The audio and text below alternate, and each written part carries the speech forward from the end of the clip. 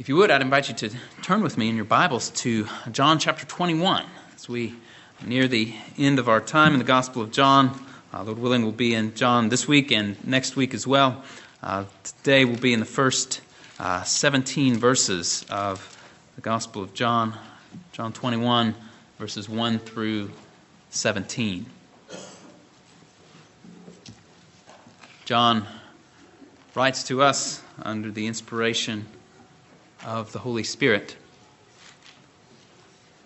And he says this: After these things, Jesus manifested himself again to the disciples at the Sea of Tiberias, and he manifested himself in this way. Simon Peter and Thomas, called Didymus, and Nathanael of Cana in Galilee, and the sons of Zebedee, and two others of his disciples were together. Simon Peter said to them, "I'm going fishing." They said to him, "We will also come with you." They went out and got into the boat, and that night they caught nothing. But when the day was now breaking, Jesus stood on the beach. Yet the disciples did not know that it was Jesus. So Jesus said to them, "Children, you do not have any fish, do you?" They answered him, "No." And he said to them, "Cast the net on the right side of the boat, and you will find a catch." So they cast, and then they were not able to haul it in because of the great number of fish. Therefore that disciple whom Jesus loved said to Peter, "It is the Lord."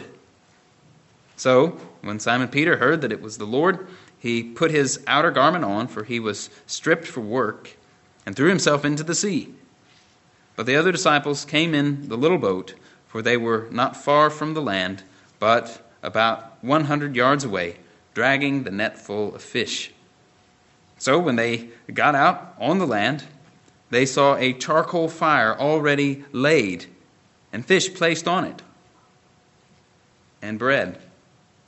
Jesus said to them, "Bring some of the fish which you have now caught." Simon Peter went up and drew the net to land, full of large fish, 153. And although there were so many, the net was not torn. Jesus said to them, "Come and have breakfast." None of the disciples ventured to question him, "Who are you?" knowing that it was the Lord. Jesus came and took the bread and gave it to them, and the fish likewise. This was now the third time that Jesus was manifested to the disciples after he was raised from the dead. So when they had finished breakfast, Jesus said to Simon Peter, "Simon, son of John, do you love me more than these?" He said to him, "Yes, Lord, you know that I love you." He said to him, "Tend my lambs." He said to him again a second time, "Simon, son of John, do you love me?" He said to him, "Yes, Lord, you know that I love you." He said to him, "Shepherd my sheep." He said to him the third time, "Simon, son of John, do you love me?" Peter was grieved because he said to him the third time, "Do you love me?" And he said to him, "Lord, you know all things. You know that I love you." Jesus said to him, "Tend my sheep." Now, in these verses that we're considering this morning, we find the Apostle John tying up some loose ends in his account of the life and ministry of Jesus and bringing his gospel to a conclusion. And in doing so, he recounts this third appearance of Jesus to his disciples. And as we consider these verses this morning, we'll do so under three main headings. First of all, the event itself. The event itself. We'll consider what happened here. Secondly, we'll see Peter's recommissioning. Peter's recommissioning. And thirdly, we'll consider that question that Jesus asked Peter, "Do you love me? Do you love me?" So we have the event itself, Peter's recommissioning, and then the question, "Do you love me?" And so first, the event itself. Chapter 20, as we've seen in recent weeks, was John's account of the appearances that Jesus had made to the disciples on that first Easter Sunday when he had risen from the dead, and then the chapter ended with that account of his appearance to Thomas and the rest of the disciples 1 week later. And John had followed those accounts by telling us his purpose in writing, namely that we may believe that Jesus is the Christ, or alternatively could be translated that the Christ is Jesus, the Son of God, and that by believing we may have life in his name. And now he proceeds to tell us of the next occasion on which Jesus appeared to a group of the disciples. Down in verse 14 of our text, he describes this appearance as the third time that Jesus was manifested to his disciples. And indeed, if you look back to chapter 20, the first appearance was chapter 20, verses 19 through 23. The second appearance was chapter 20, verses 26 through 29. And so this morning here in chapter 21, we find this third appearance. Now the setting for this was the Sea of Tiberias. According to verse 1, more commonly this is known to us as the Sea of Galilee, just a different name for the same body of water.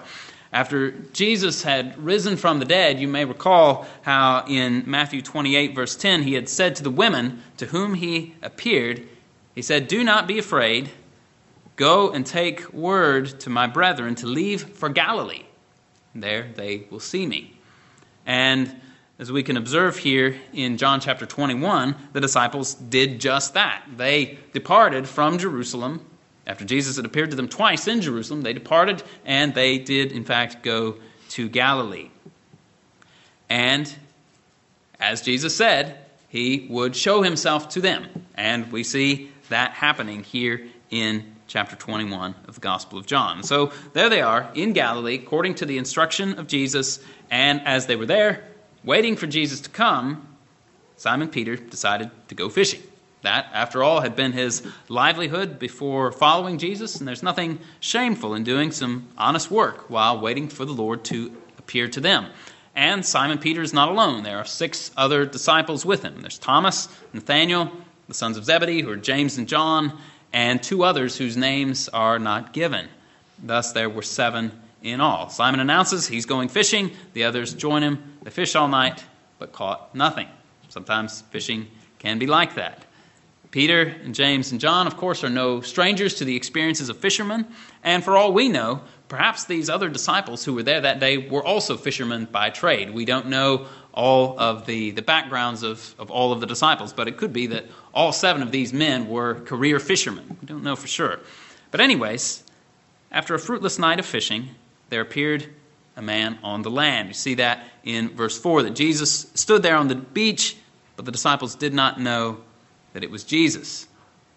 But it was Jesus. And he asked them, "Children, you do not have any fish, do you?" Of course, they didn't.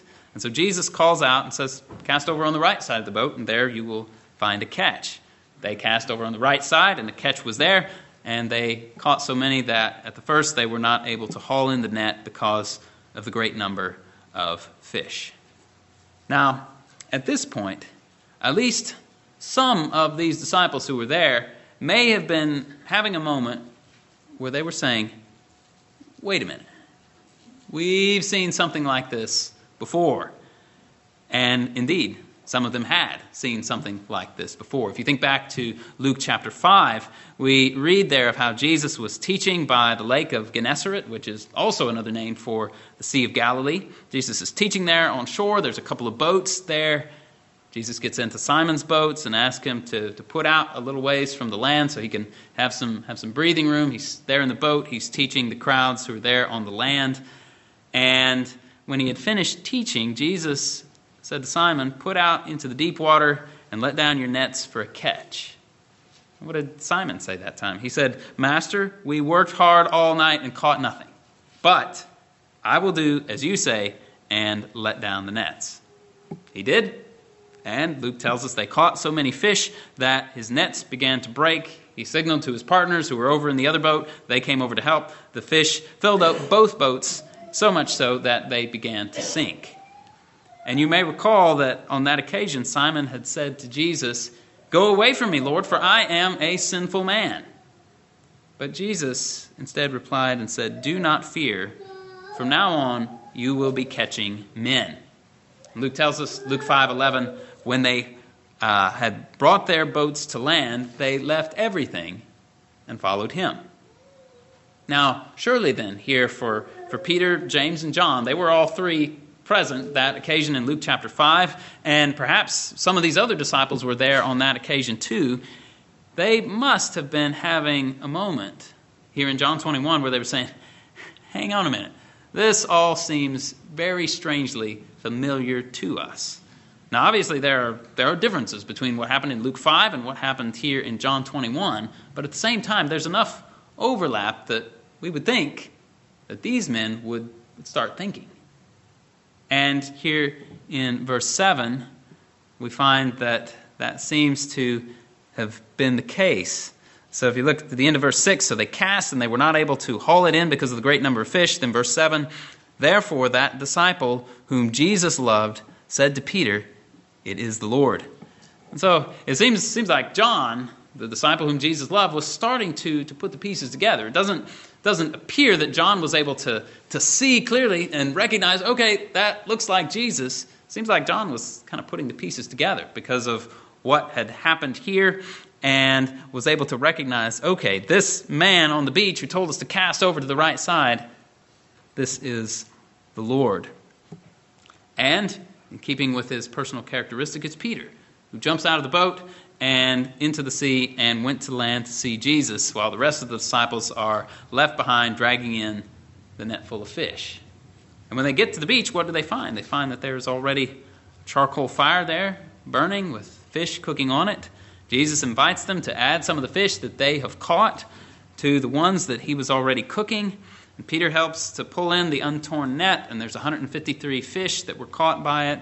Jesus invites them to have breakfast, and he gives them bread and fish, according to verse 13.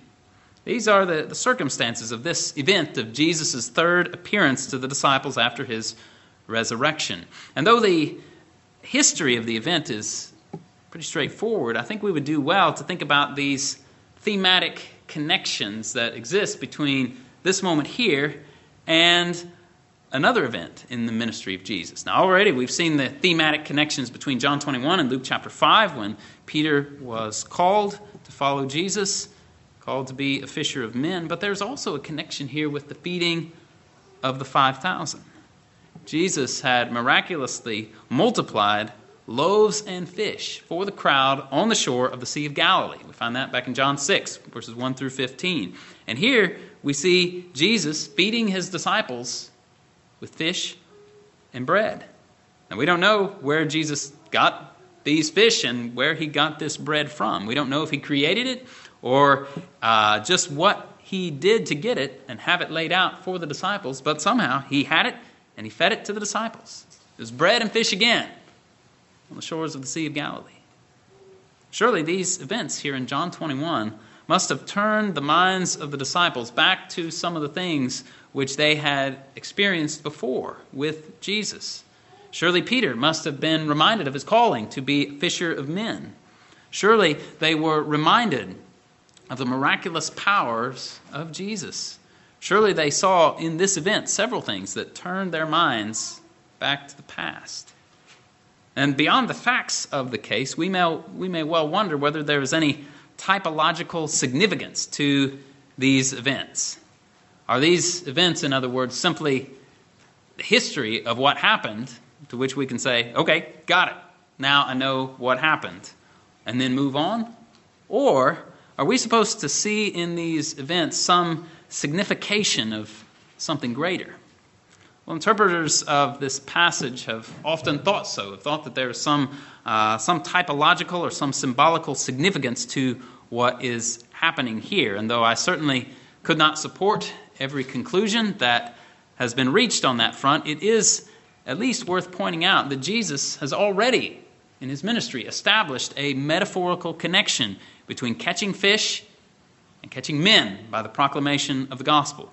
Jesus had showed them once before, and he showed them also here once again that he has the power to make fruitless labors profitable. Right? Luke chapter 5, they fished all night, caught nothing. John 21, they fished all night, caught nothing. Both occasions, Jesus says, hey, go out, let down for a catch, cast over on the right side. They haul in a big catch. Jesus can make fruitless labors profitable. And therefore, Jesus can make their man fishing profitable if they will follow his command. He had already told them, John 15:4-5, "Abide in me and I in you.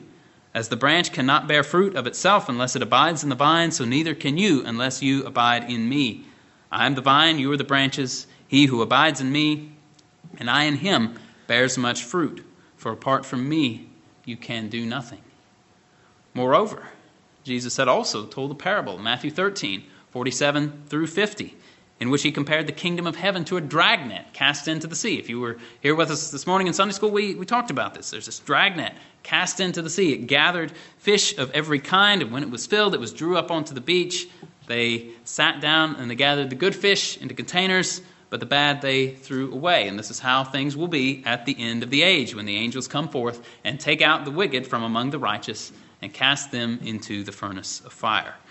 And so at the very least, I think we can at least draw some lessons from this historical event here in John 21 and apply them into that realm which Jesus has already drawn metaphorical and parabolical connections. And thus, we can be reminded that by the power of Christ, the labors of his people become fruitful, and by the power of Christ and the labors of his people, a net full of fish will be gathered in and brought into the kingdom of God on the last day. And so these were the circumstances of Jesus' third appearing to his disciples. But then he moves on to speaking directly to Peter. And this brings us then to our second point, which is Peter's recommissioning. And so in verses 15-17, Jesus asks Peter 3 times, "Simon, son of John, do you love me?" And then 3 times, Peter responds in the affirmative, that he does love Jesus. And 3 times then, Jesus charges Peter, after his affirmation of love, Jesus charges him to tend his sheep. That's a thumbnail sketch of what happened here, and helpfully gives us the lay of the land. But if you read verses 15-17 carefully, you may notice that there's a variety in the conversation. It's not always the exact same question that's asked. And so for starters, in verse 15, Jesus asks the question to Peter this way. He says, "Simon, son of John, do you love me more than these?" And what does that mean? Do you love me more than these?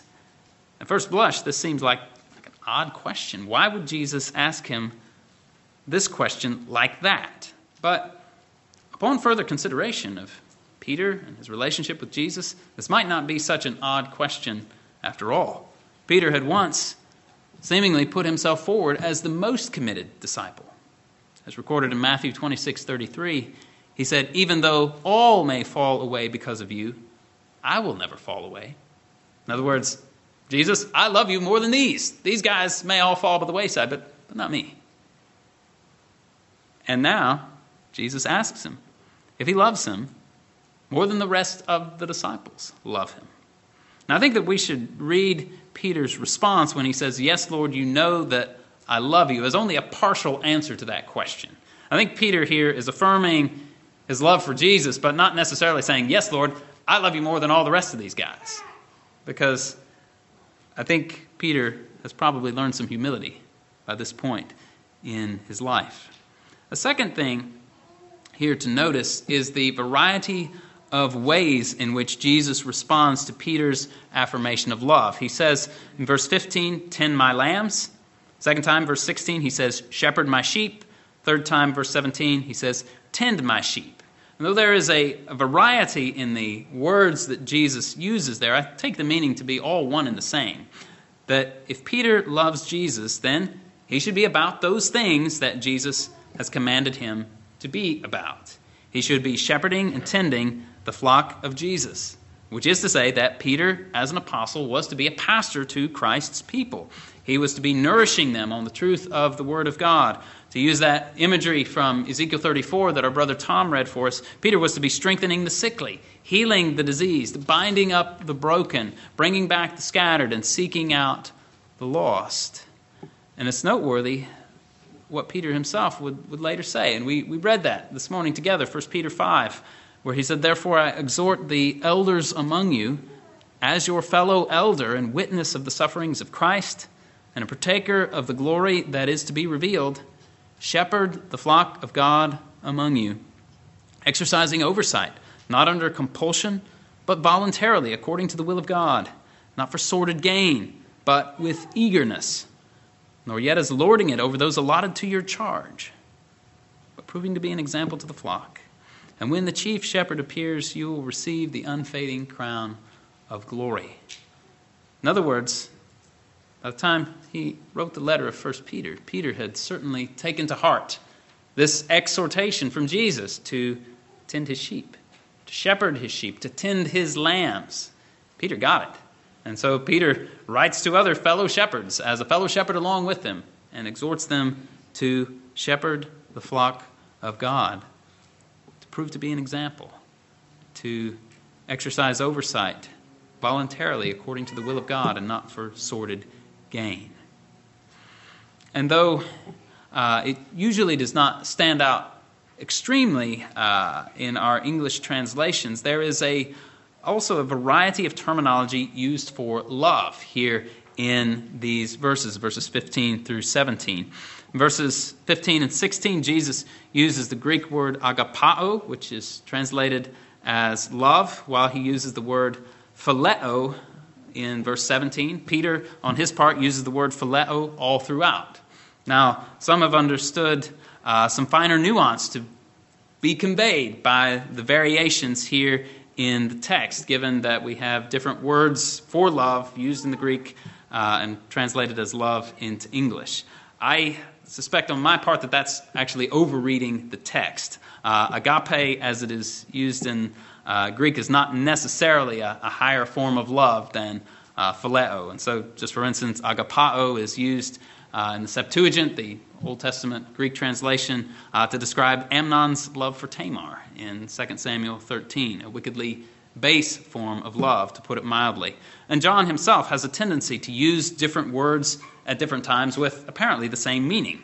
And so, for instance, Jesus is loved by the Father, and that love is described by phileo in John 5:20. It's described by agapao in John 3:35. And so given all of that John himself mixes the words that he uses and the Greek background, my suspicion is that trying to read some finer nuance here is probably to miss John's meaning. That's probably overreading what is actually here in the text, and it's probably something that neither John nor the Holy Spirit intended for us to see.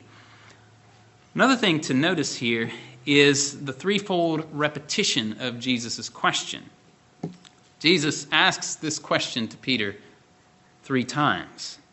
Just as Peter denied Jesus 3 times, so now Jesus asks him 3 times, "Do you love me?" And Peter affirms 3 times that he does love Jesus.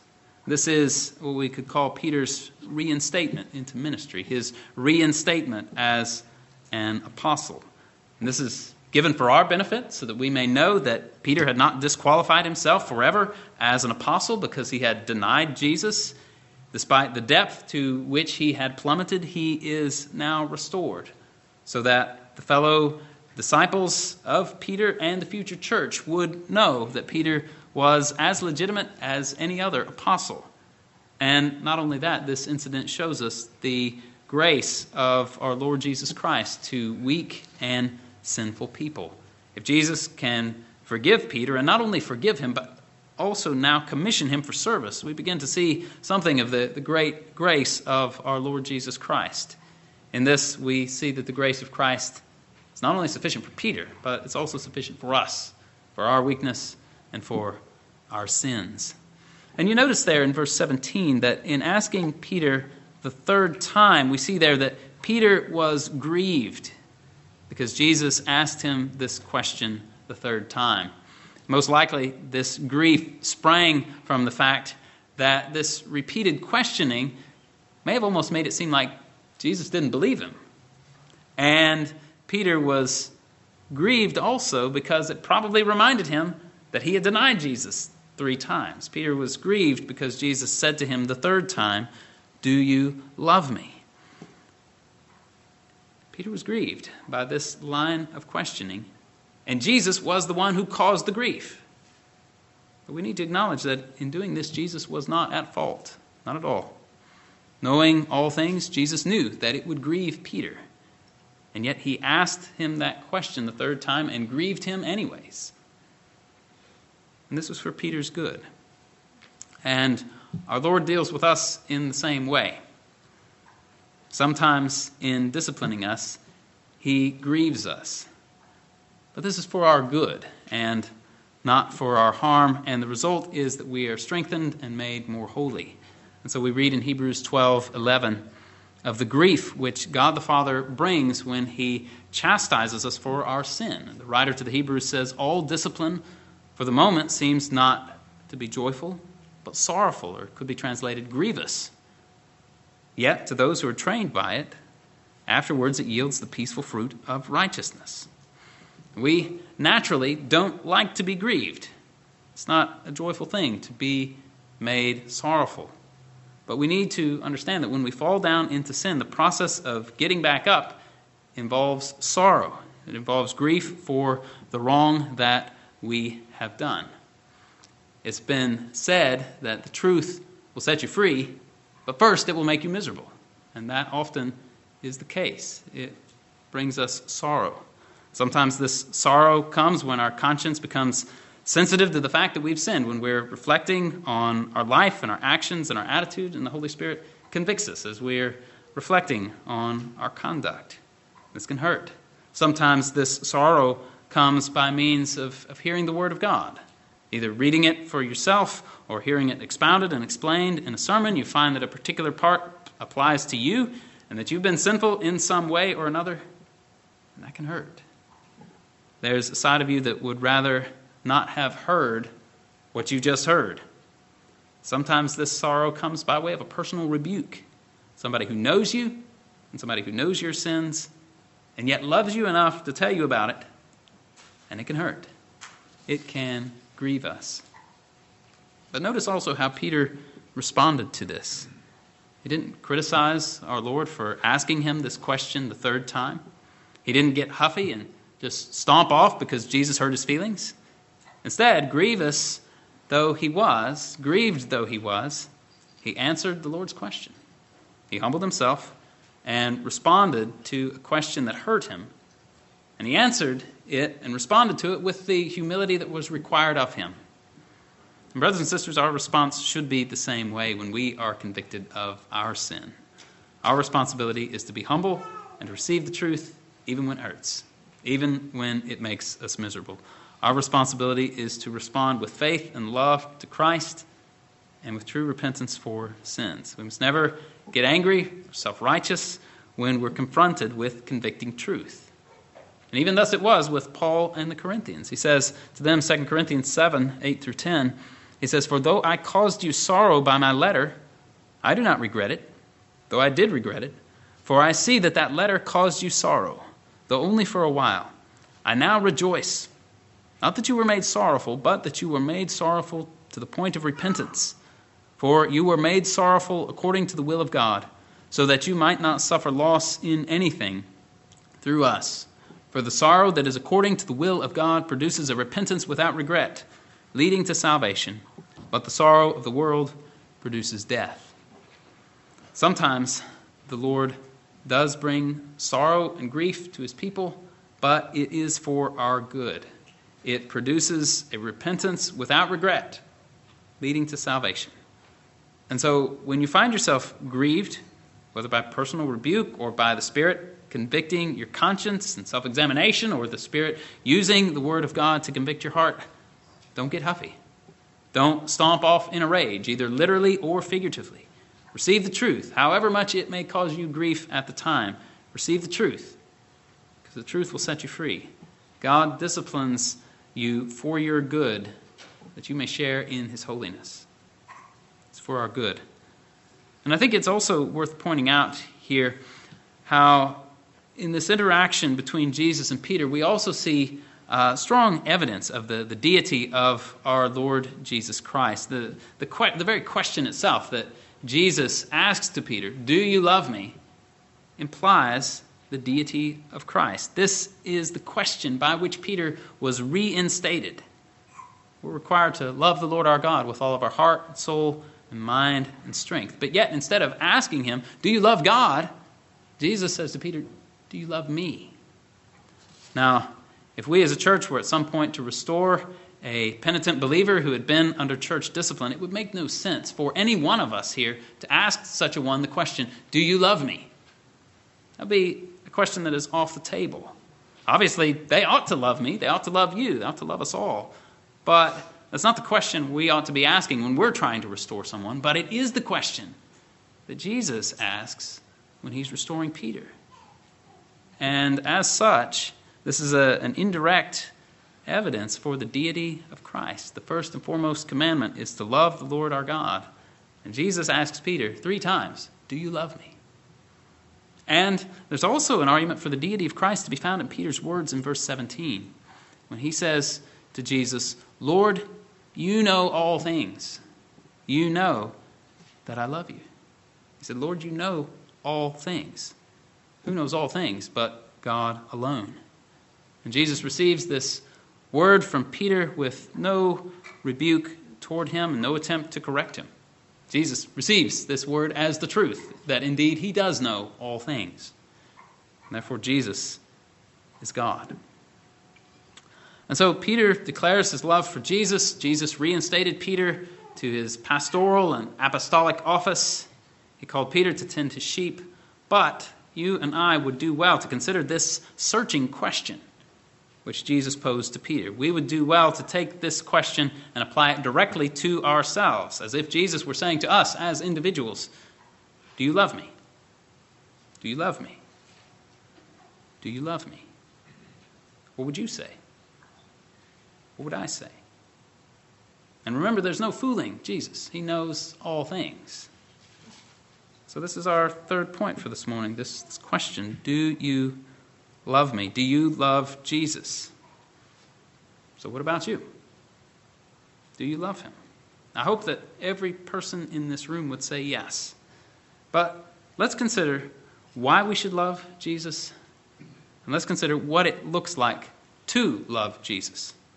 So why should we love Jesus? I think broadly we can break this up into 2 parts. We should love Jesus because of who he is and because of what he has done, because of his identity, who he is, and because of what he has done. And we can think of that, what he has done in terms of what he's done in the past, what he's doing in the present, what he will do in the future. So as to his identity, our Lord Jesus Christ is the eternal and only begotten Son of God. As Paul describes it, Colossians 1:15 through 17, he is the image of the invisible God, the firstborn of all creation.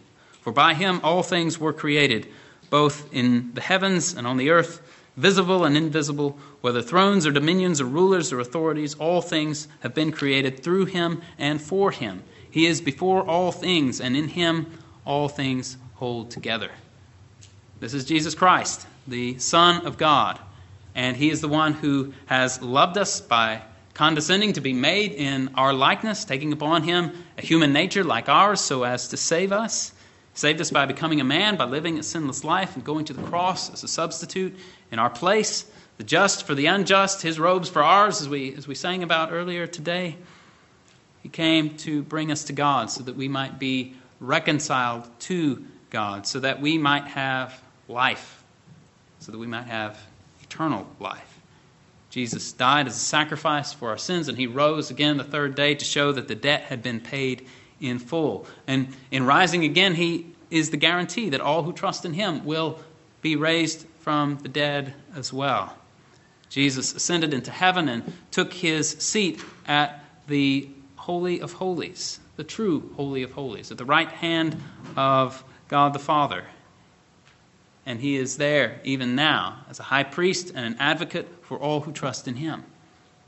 This is what Jesus has done. This is what Jesus is still doing. He is still our advocate, still our high priest, still living to intercede to God for us. He's still our advocate, such that if anyone sins, he pleads for them with the Father.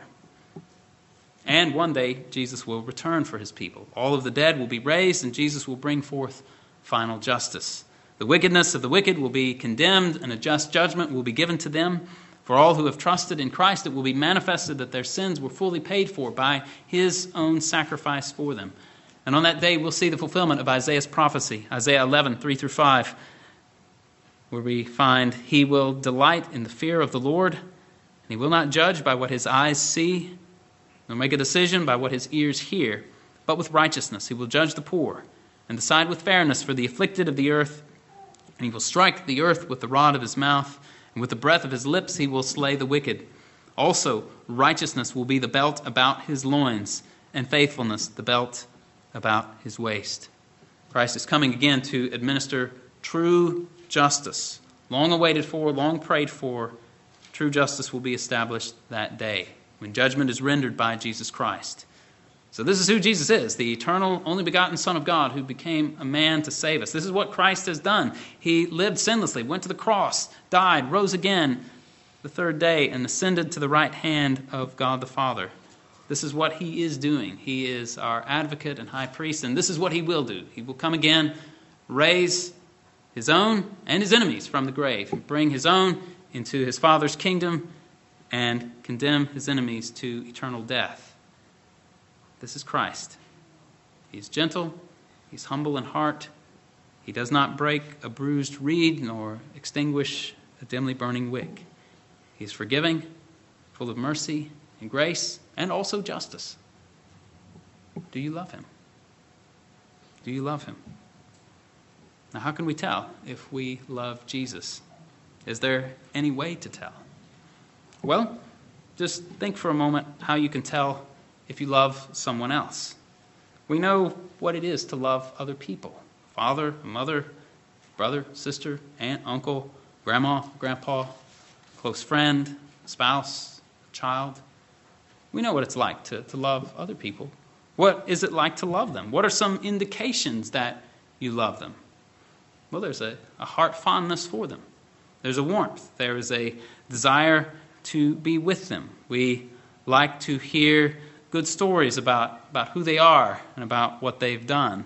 We like perhaps telling stories about who they are and what they have done. Back when I was in college, I guess I told so many stories about my grandfather that one of my friends said, "I feel like I know that guy." We like to tell stories about the people that we love. We like spending time with them. We like to communicate with them. We serve them and do those things which appropriately show our love for them. And in many respects, it is the same with Jesus. If we love Jesus, there'll be a heart fondness for him. There'll be a desire to speak to him, a desire to speak of others about him. How wonderful would it be if we talked to others so much about Jesus that they said, because of our testimony, "I feel like I know that guy." Wouldn't that be wonderful if we're telling about Christ and what he has done, and if our hearts are so filled with love for him that in talking about him, others listen to us and they're like, "Man, I feel like I know him because of what you have told me about him." There'll be a desire to serve Christ, a desire to demonstrate our love for him. And if we truly love Christ, these desires will not remain only as desires, but they will be put forth into action. Love that is truly love will manifest and show itself. And so, beloved, the question is simple. Do you love Christ? Now, I would not disparage the importance of doctrine and biblically informed theology for all of the world, but if our Christianity simply stops at doctrine, knowledge of truths of the Bible in our heads, then we are lost. J.C. Ryle put it well when he said that true saving Christianity is not the mere believing of a certain set of opinions and holding a certain set of notions. Its essence is knowing, trusting, and loving a certain living person who died for us, even Christ the Lord. If we do not love Jesus, it is simply the evidence that we do not know him and that we do not trust him. Our Lord said to the Jews in John 8:42, "If God were your Father, you would love me, for I proceeded forth and have come from God." If God is our Father, if we're saved, we're going to love Jesus. If we don't love Jesus, we're not saved. We're not Christians at all. which is why Paul can say in 1 Corinthians 16:22, if anyone does not love the Lord, he is to be cursed. But alternatively, he says at the end of Ephesians 6, grace be with all those who love our Lord with incorruptible love. And so, do you love Christ? Many of you do. I do not doubt it. Praise God for this. This love for Christ is the result of the work of the Holy Spirit within you. And I'm happy, so happy that you love Christ. But remember, this is nothing for which you can reach around and pat yourself on the back. In loving Christ, you are only an unworthy servant, doing as you've been commanded to do. And so let there be no pride in this. Let there be no sense of thinking mission accomplished, but rather let there be a sense of pressing on further to know the Lord, to serve Him more, to love Him more. Press on to know yourself more as well, and see your sins, grievous though it may be, as you're convicted more and more about your sins. But when we see them for what they are, the grace and love of Christ towards us will be that much more amazing and that much more wonderful, because we will know how Christ has taken even these things that we are now convicted of and now seeing. We'll know that Christ has taken these away from us and forgiven us for them. And as we do this more and more, we'll be like that woman in Luke 7:47, who was forgiven much and in turn loved much in return. Our love is often cold, and even when it's not cold, it's still defective. Our love will never justify us and never be the means by which our sins are forgiven. But when we realize just how much Christ has forgiven us and just how unworthy we are, that will lead us on to love Christ more. And loving Him more will lead us on to serving Him more and walking more closely with Him. And in this way, we will grow more in the grace and knowledge of our Lord Jesus Christ. And so may it be so with every one of us. Let's not shut our eyes when we feel convicted of sin, but let's stare our sin full on in the face and know that Christ has taken it from us and therefore love Him more. Now, there may be some this morning who, upon careful consideration, find that as things currently stand, you don't actually love Jesus Christ. And in failing to love Him, you currently stand accursed, under that curse that Apostle Paul laid out in 1 Corinthians 16. If anyone does not love the Lord, he is to be accursed. This is dangerous. This is the road to destruction, the road to condemnation. But in the preaching of the gospel this morning, I bring you good news. And the good news is this, that God the Father loved us while we were yet sinners and sent Christ to die for us while we were still ungodly. John would say it this way in 1 John 4:10, in this is love, not that we loved God, but that He loved us and sent His Son to be the propitiation for our sins. The good news of the gospel is that our salvation doesn't start with our love for God. Praise God that it doesn't. It starts with God's love for us, demonstrating that love in the sending of His Son. And Jesus Christ, the Son of God, has also loved us. And the call of the gospel is for us to respond to the love of God which He has demonstrated for us in His Son. This call is for us to repent and to believe in Jesus, to turn away from our sins and to trust in Christ. And so put God in His rightful place. Love Him with all your heart, soul, mind, and strength. Put Jesus Christ in His rightful place. Love Him with all your heart, soul, mind, and strength. Turn away from your sins and believe the gospel today. And in believing, see the loveliness of Jesus Christ. And in seeing His loveliness, begin loving Him today. Let's pray. Father, we come to You this morning, and we know that our hearts are often cold. We fail to love You as we ought. That is the first and greatest commandment. And yet, though we violate it, You still love us. You still call us to love You. So, Father, we pray that You would strengthen us. Fill our hearts with love for You, O Father. Fill our hearts with love for Your Son, love for the Holy Spirit. Father, we pray that we would recognize that we have been forgiven much, that we would love much in return. We pray this in Jesus' name.